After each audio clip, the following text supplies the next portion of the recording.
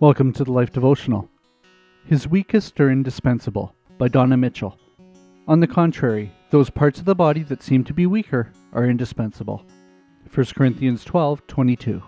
Do you sometimes feel like you are not needed? You are. Paul explains that the body of Christ includes many parts, all needed and necessary.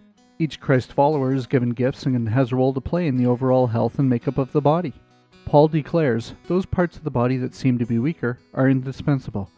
God has combined the members of the body and, as Paul goes on to say in verse 25, has given greater honor to the parts that lacked it, so that there should be no division in the body, but that its parts should have equal concern for each other.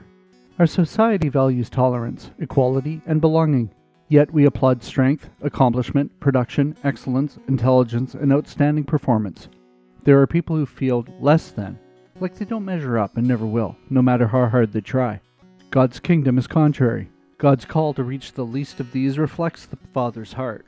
The Lord has equipped the body, longing for unity, love, honor, and respect, to reflect a beautiful picture of His heart.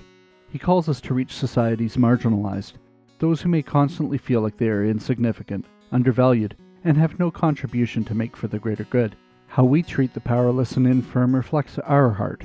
By comforting those in crisis, we learn about the depth of the love of God.